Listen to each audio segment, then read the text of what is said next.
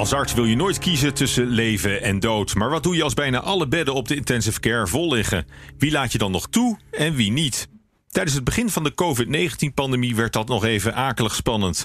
Om te weten welke keuzes er bij de IC-bedden moesten worden gemaakt als de pandemie gigantisch oplaait, publiceerde de Federatie Medisch Specialisten en de KNMG een veelbesproken draaiboek voor wat code zwart wordt genoemd. Mijn naam is Paul Lasseur en over dit draaiboek praat ik in deze allereerste aflevering van de Artsenpodcast van de KNMG. De podcast waarin we praten over actuele zaken die het artsenvak raken. En bij mij te gast zijn René Heeman, voorzitter van de KNMG, en Dick Willems, hoogleraar medische ethiek aan de Universiteit van Amsterdam en een van de auteurs van het draaiboek. Hartelijk welkom allebei.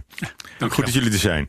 Ja, ik begin bij jou, René, meneer Heeman. Waarom is een draaiboek nog nodig, vraag je je af. Hè? De IC's zijn intussen al bijna leeggestroomd. Er zijn er maar een paar gevallen. Nou ja, het draaiboek is nodig om artsen de rugdekking te geven die ze in Brabant gemist hebben. Het is goed om een draaiboek te hebben. We lopen natuurlijk nog een risico met het opstarten van de reguliere zorg en de IC's met de reguliere zorg vollopen. Lopen we een risico bij een tweede golf dat we toch weer in deze situatie terechtkomen.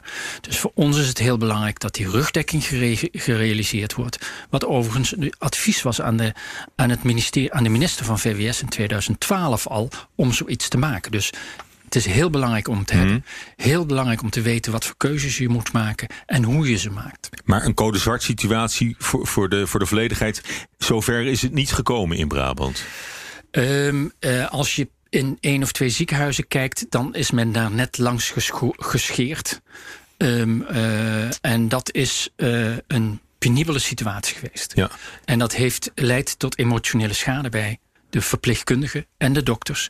En dat is iets wat we willen voorkomen. Meneer Willems, eerst de titel. De volledige titel van het draaiboek is Triage op basis van niet-medische overwegingen voor IC-opname ten tijde van fase 3, stap C in de COVID-19-pandemie. Dat klinkt niet echt als een page-turner. Het is een mond vol. Hè? Ja. Nee, het is een hele mond vol. Maar even voor de duidelijkheid, fase 3, stap C. Ik had het er net al even over. Daar zijn we nu nog niet uitgekomen, hè? Nee, maar zoals René Heeman al zei, dat is in Brabant echt kantje boord geweest. En dat was natuurlijk ook de reden om hier weer aan te beginnen. Zoals we ook in 2012 eigenlijk ook al gedaan hadden. En het is stap C. Dat wil zeggen dat er ook een stap A en B zijn. En dat zijn nog fasen waarin je op grond van medische argumenten kunt selecteren tussen patiënten die al dan niet worden opgenomen. Maar in die stap C, en dat maakt het ook echt heel erg penibel, ontstaat een situatie waarin je medisch gezien eigenlijk geen onderscheid meer kunt maken tussen patiënten die in aanmerking komen. Hè, waarbij je dus ook mensen zou moeten afwijzen voor de IC die wel een goede kans maken. Ja. En dat is ook waar de artsen in Brabant het allergrootste zorg over hadden. En ook de artsen in Italië, toen het daar zo hevig was, liepen die ook tegen die situatie aan dat ze mensen moesten weigeren waarvan ze wisten dat ze eigenlijk wel zouden hebben kunnen helpen. Ja, en dat was er paniek? Eigenlijk dat ze de IC zo hard zagen volstromen dat ze dachten van nog even en we zullen mensen moeten wegsturen? Ja, ik denk het wel. Ik heb daar ook wel voorbeelden van gehad. Mensen die belden en zeiden van er moet nu echt iets komen. Want we zitten echt wat dat betreft met de rug tegen de muur in die ziekenhuizen in Brabant. Ja. En als die situatie zich had voorgedaan, hè, dat draaiboek lag er nog niet. Wat was dan het richtsnoer geweest voor artsen om te handelen? Ja, het probleem was dat er eigenlijk geen richtsnoer was op dat moment. En dat was eigenlijk ook het grote gemis.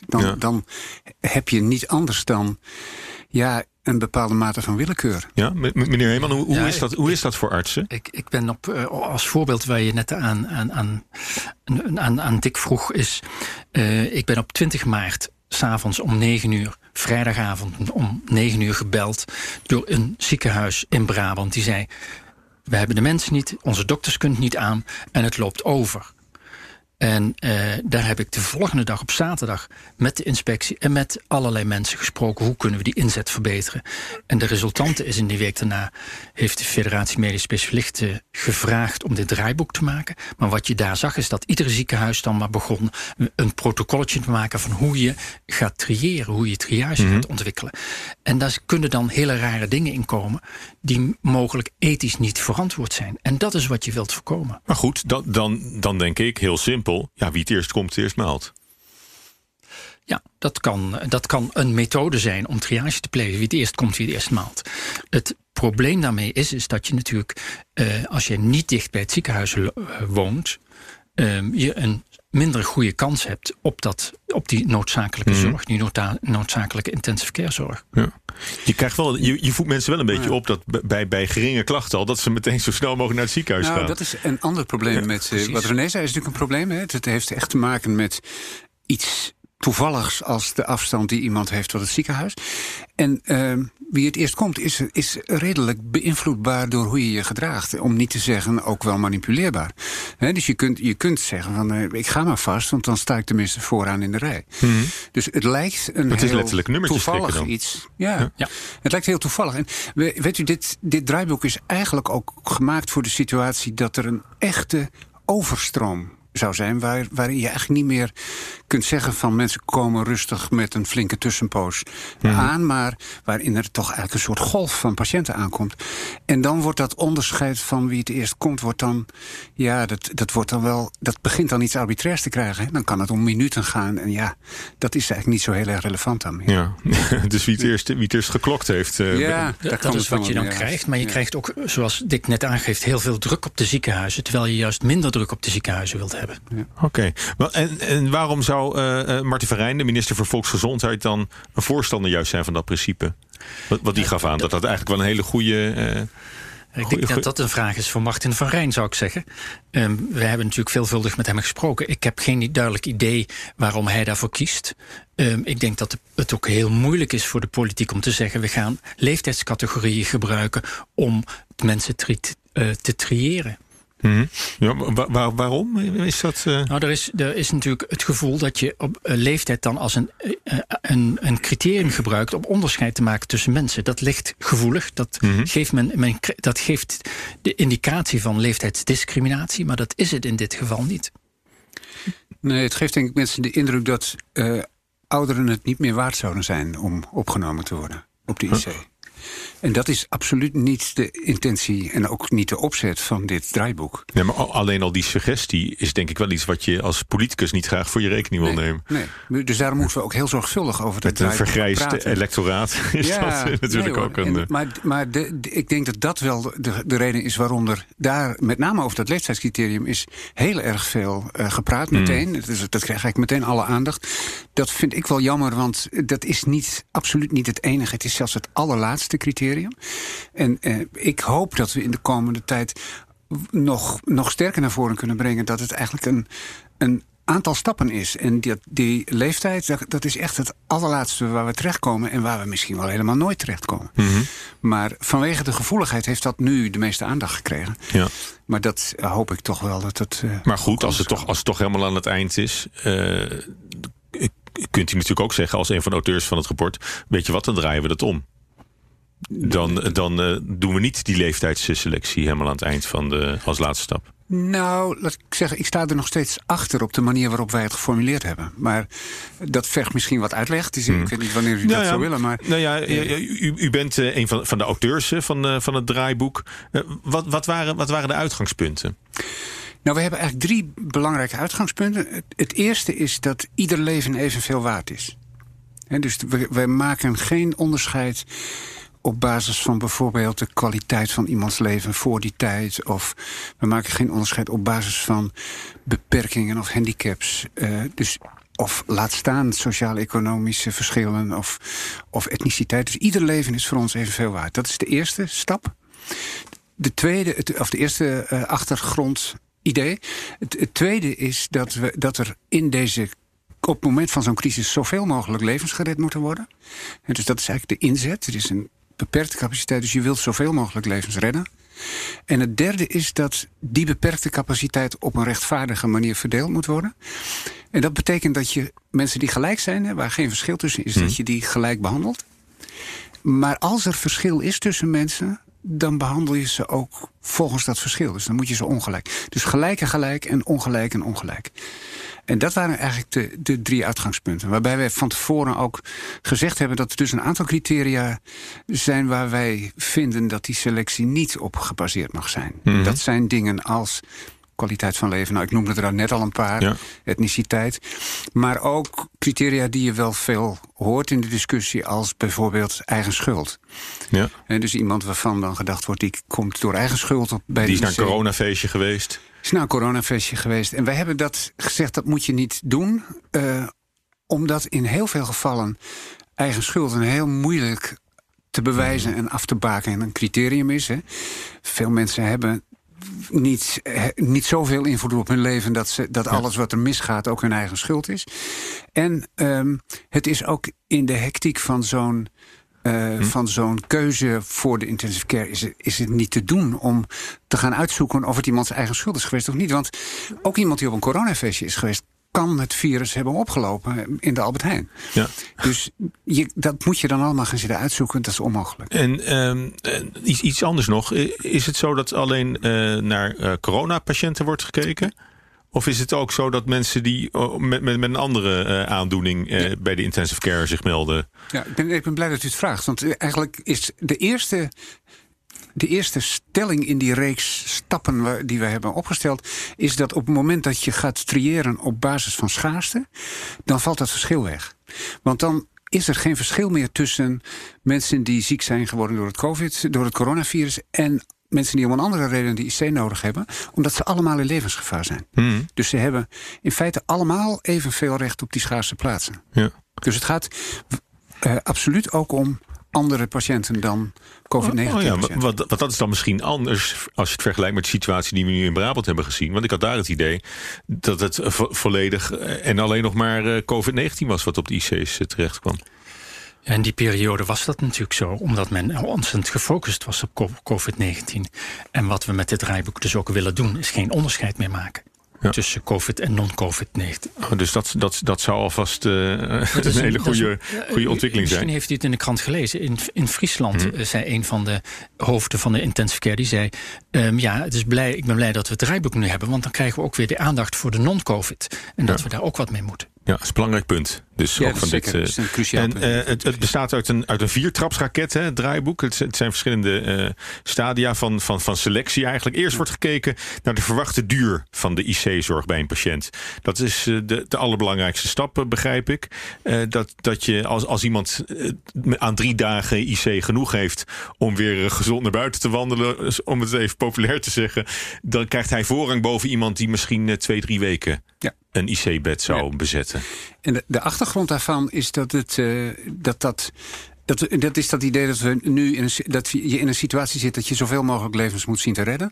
En als je iemand kunt opnemen die korter een IC-bed nodig heeft, dan komt het bed gewoon eenvoudigweg eerder weer vrij en kan weer voor een andere patiënt worden gebruikt.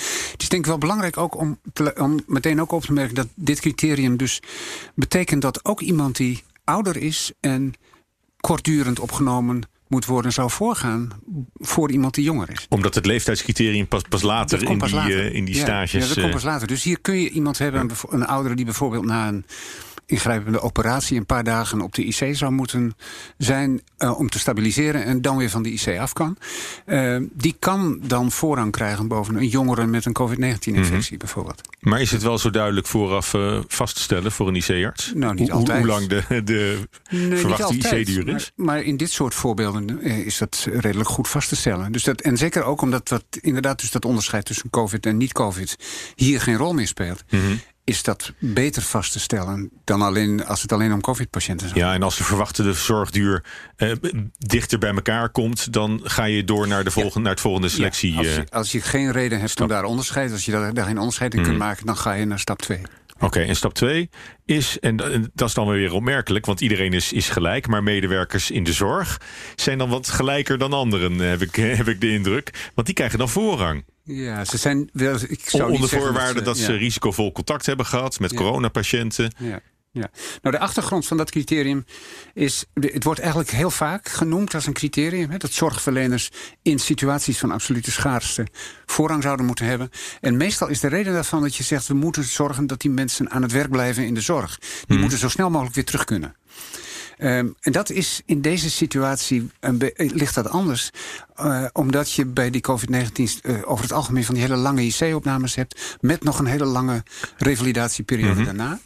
Dus dat geldt eigenlijk je bent niet. Die handen aan het bed ben je toch kwijt. Ja, die zijn niet heel snel weer terug, wat je ook doet. Hè. Maar wat wij wel een reden vonden... is dat er een groep hulpverleners is geweest... zeker in de beginfase van de pandemie... die hebben gewerkt en die zichzelf in zekere zin ook hebben opgeofferd voor de zorg. Terwijl ze wisten dat ze door een toen bestaand gebrek aan beschermingsmateriaal in bepaalde delen van de zorg veel hoger risico liepen dan anderen. En wij vinden, de reden om dit criterium op te nemen is dat wij vinden dat je...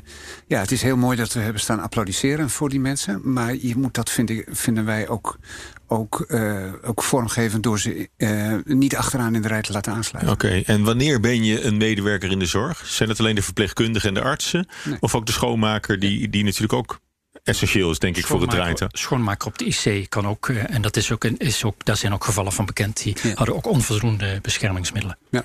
Oké, en hoe ver kan je het oprekken?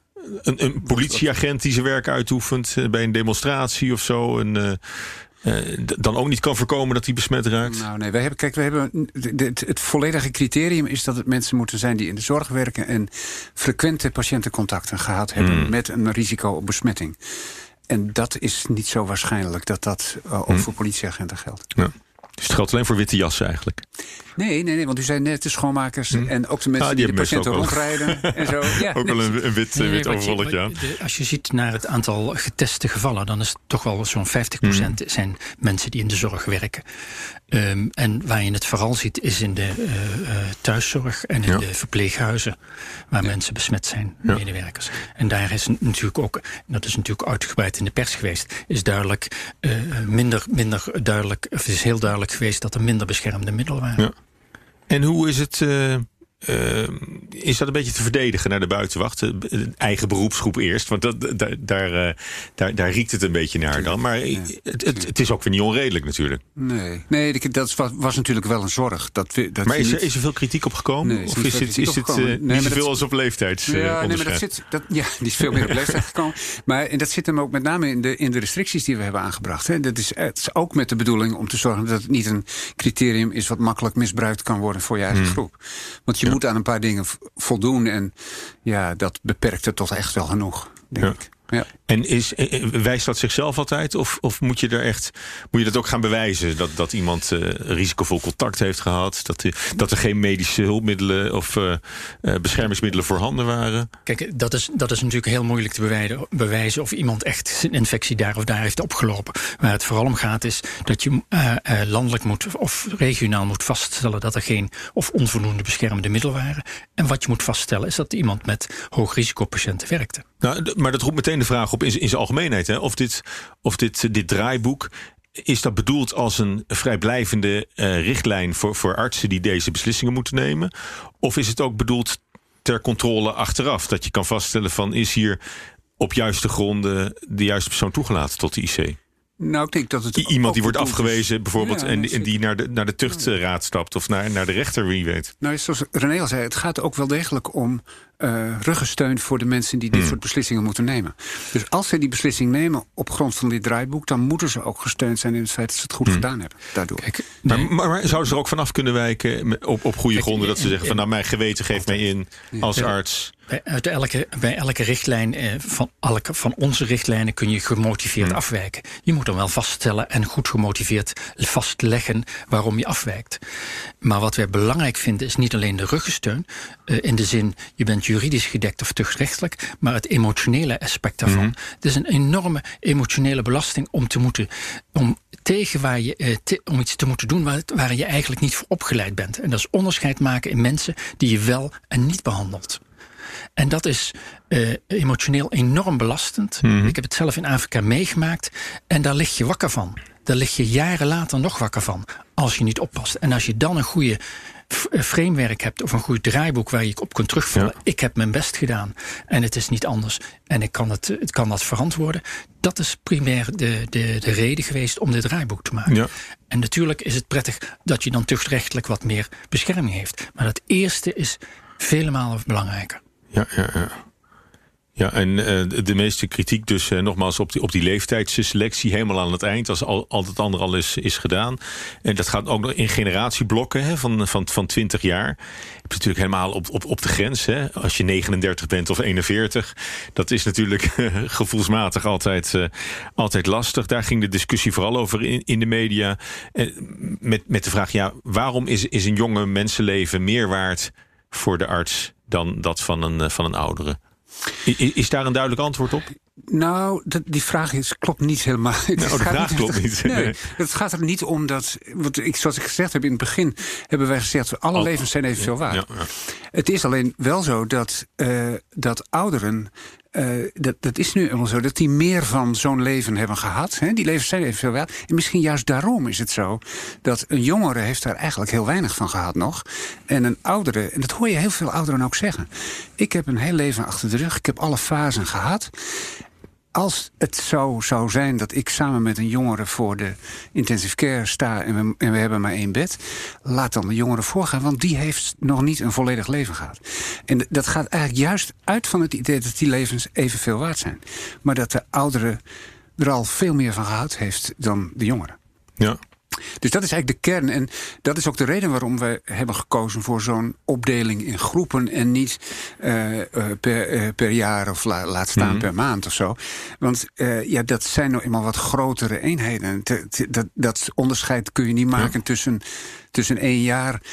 Maar 20 jaar is iets wat we normaal gesproken als generatie zien. Hè, of als levensfase. Maar een 30er en een 10er. Ja, dat zijn toch al andere levens. Het wordt heel casuïstisch als we het zo benaderen natuurlijk. Maar is ook heel ik bedoel, ik kan u sowieso volgen als iemand van 70 zegt van nou, ik heb een neefje van 15 en die heeft nog een heel leven te gaan. En jammer, maar helaas. Ja. Dat moet dan maar zo. Ja. En naarmate het dichter bij elkaar komt, wordt het toch arbitrair. Wordt veel moeilijker. Ja, dat is ook zo. Aan de andere kant is het. We hebben een draagvlakonderzoek gedaan, waaronder onder andere ook met ouderenbonden gesproken. En in die gesprekken kwam naar voren van wat zij mooi vinden aan het principe is dat je niet iemand bij voorbaat uitsluit. Je kunt altijd als 70-jarige op de intensive care komen of als 80-jarige. In principe kan dat. Er wordt niemand uitgesloten. Je gaat alleen wegen als het te druk wordt en kijken waar je uitkomt. Mm-hmm. Dus dat is waar men eigenlijk ook iedere keer heel positief werd. Men wil niet specifiek op de leeftijd afgesproken worden, maar men wil wel meedoen in een weging daarin. Maar dat criterium laat zich dan toch makkelijk verkopen, zou je zeggen, als je inderdaad aangeeft van ga voor uzelf na, uw eigen kind of kleinkind. Zou je toch ook voorrang geven? Het is ook al heel vaak gezegd. Dat is toch het. Ja, René heeft het in de krant laatst ook nog heel duidelijk gezegd. Als je eigen kind zou voorgaan, dan wil je toch helemaal niet dat er geloot wordt. Of als je moet kiezen tussen jezelf en je kind, dan wil je toch niet anders dan die plaats aan je kind geven. Ja, want loting, dat is dan de allerlaatste fase. Ja. En ik zat dan even te denken, hoe zal je dat in de praktijk dan voor je zien? Wie trekt het kortste wattenstaafje? Of wat is het? Dobbelstenen, speciale corona-dobbelstenen. Kop of munt? Misschien, wij denken dat moet daar een notaris bij komen? Ja, want het is toch maar het gaat om leven en dood. Nee, dat is ook zo. Nee, je moet dat wel op als je daarop uitkomt. Je moet dat vastleggen, denk ik. We zijn inmiddels wel op wat ik het meest afschuwelijke scenario vind terechtkomen aan de bodem van onze criteria. Maar als dat dan zou moeten, van een draaiboek wat alleen in het uiterste geval uit de kast komt natuurlijk. Ook dat, ja. Maar dan moet je dat wel zorgvuldig doen. Ik weet niet of dat in dit soort details moet, maar wat ik in ieder geval niet zou willen is zoals het in sommige Italiaanse ziekenhuizen gebeurde, waar men noodgedwongen hoor. Het was echt omdat het niet anders kon, denk ik. Aan het begin al mensen een loodje liet trekken over de vraag of ze, als het nodig zou zijn, ooit op de IC zouden komen. Dat moeten we niet hebben, maar verder er moet natuurlijk een zorgvuldige procedure voor zijn. Nou goed, maar het is natuurlijk arbitrair in zijn meest ultieme vorm, hè, loten.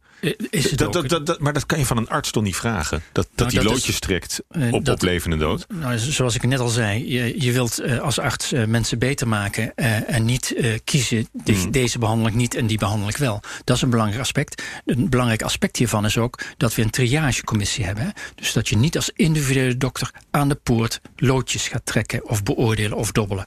Dat ga je niet doen. Daar heb je een triagecommissie voor. En daar zitten een paar artsen in die niet behandelen. Daar zitten een ethici in. Daar zitten juristen in. Dus dat is wel heel goed geborgd. Maar dat wil niet zeggen dat het niet emotioneel belastend is voor degene die het moet uitvoeren. Ja, dat lijkt me loodzwaar. Ja. Nou goed, het draaiboek ligt er nu. Iedereen kan erop reageren. Dat is ook, denk ik, een van de oogmerken geweest. Hè, dat er een discussiestuk ligt. Ja. Van ook dat iedereen zich realiseert wat voor kwelling het kan zijn om hierin te moeten beslissen.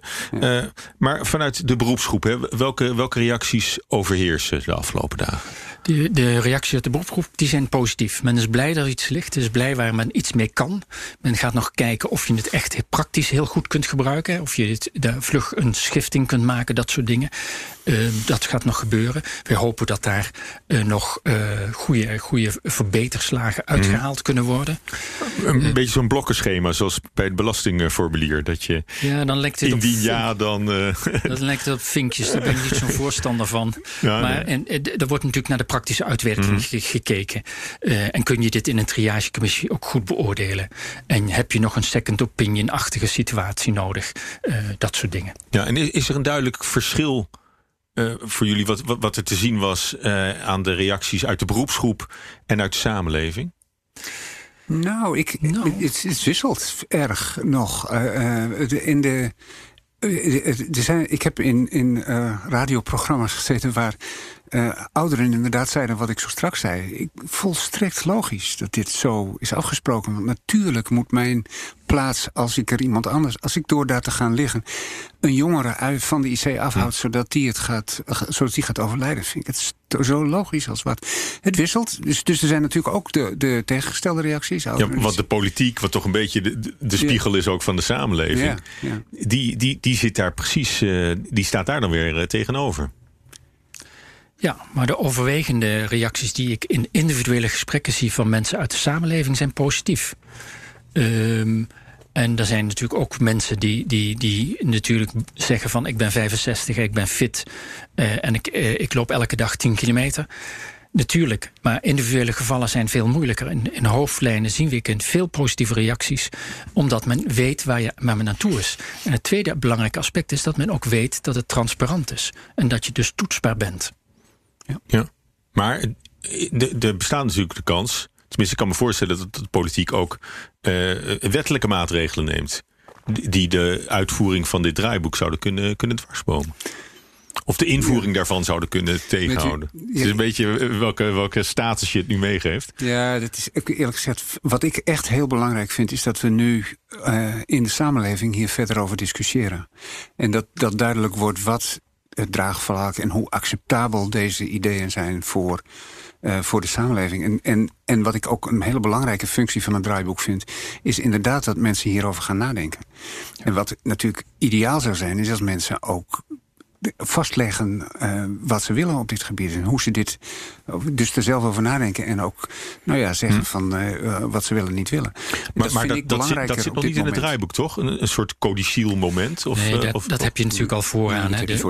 Voor die tijd gesprekken met de huisarts, advanced care planning. Wat wil je? Waar ga je naartoe?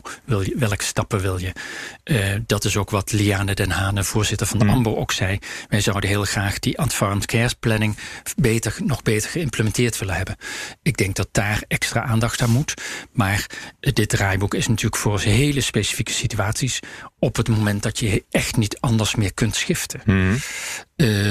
Dus dat is belangrijk. En waarom we het nu brengen is omdat je nu tijd hebt voor reflectie. We zitten niet in een pieksituatie. We kunnen met de beroepsgroep reflecteren of dit de goede methode is. Maar ook in de maatschappij. Ja? Is daar wel echt wel tijd voor? Vreest u een tweede golf? Tweede uitbraak? Is dat? Ik vrees het wel, ja, zeker. Ja. Ik denk ook echt niet dat we ons nu in slaap moeten laten sussen. En gelukkig is dat is ook wel een reden waarom ik wel blij ben dat dit draaiboek nu wel gepubliceerd is.